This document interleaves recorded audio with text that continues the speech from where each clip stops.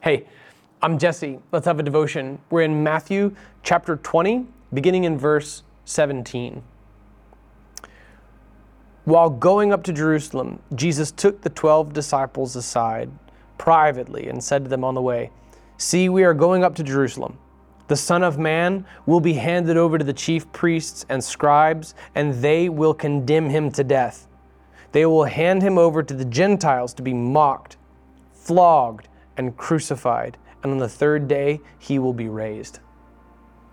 This is the third prediction that Jesus has made regarding his own crucifixion. We have seen this initially in chapter 16, verse 21, and then we see it again in chapter 17, verses 22 through 23. And so this is the third time. And each time in chapter 16, 17, and now 20, Jesus adds more details on.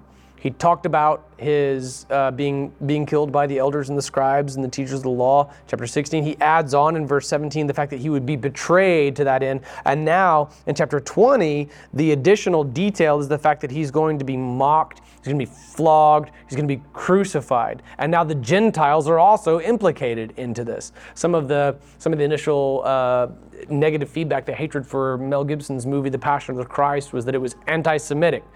But if you actually know the story, you actually watch the movie, you see that, the Gentiles were the ones, it was a Gentile death. It was, there's nothing in Mosaic law or even in the Talmud that describes crucifixion.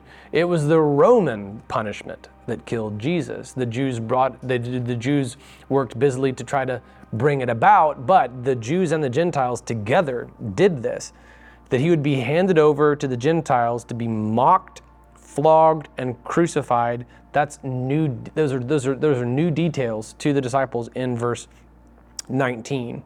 So we're on our way to chapter 21, the triumphal entry, Palm Sunday. That's where it takes place, and that's just a few verses away from this point. So Matthew is a little bit chronological in this regard because you can't make prophecies like those and then put their fulfillments before it in the narrative. So he's telling them what's about to happen. We're coming up on the final days of Jesus' life on earth. I know that we're 20 chapters in to a 28 chapter book, and the past several chapters have all spanned a long time, right? But we're about to, in the last chapters, cover just a matter of days. Okay, over just 8 chapters. The end of Jesus' first earthly ministry is pivotal, and everything comes to a climactic fulfillment, but it's not over. We know that Jesus has more ministry to do. So they're going to Jerusalem. He pulls the disciples aside and he tells them what's about to go down, what's about to happen. Look, we're going to Jerusalem. The Son of Man is going to be handed over to the chief priests and the scribes. They knew that. They will condemn him to death. They knew that. They will hand him over to the Gentiles. Okay, Jesus knew about Pontius Pilate. He knew about Herod. He knew about the mockery of a trial where he, like a ping pong ball, would just be bounced back and forth. Nobody wanting to get their hands dirty and actually do what the mob was trying to intimidate them into doing. So now for the third time, the disciples have been told how he's going to die and that he's going to raise again. Every time in chapter 16, 17, and 20, he also tells them those words, and on the third day, he will be raised. So yet again, they were told what would happen before it happened, and yet every one of them, it was just lost on them. They were completely aghast. They were adrift. You can see after even seeing the empty tomb, even Peter, for example, right, who got to the tomb after John. John was careful to include that detail, which I think is hilarious. That they're still thinking about it hard. All right, they're all thinking like, what's going on here? Did Jesus tell us numerous times that he would be crucified and mocked by the Gentiles, and that 3 days later he would raise again? It takes the resurrected Jesus to tell them yet again after it's happened that it has happened. So wow, man, we as believers can be really hard-headed. But do you see, more importantly here, the sovereign hand of God at work? Jesus also obviously knew what was going to happen before it happened. That means that while he's going into Jerusalem and they're throwing the palm branches and they're saying, Hosanna, right? God come save. That he knows the same crowd, many people in the same crowd are going to shout, crucify later on.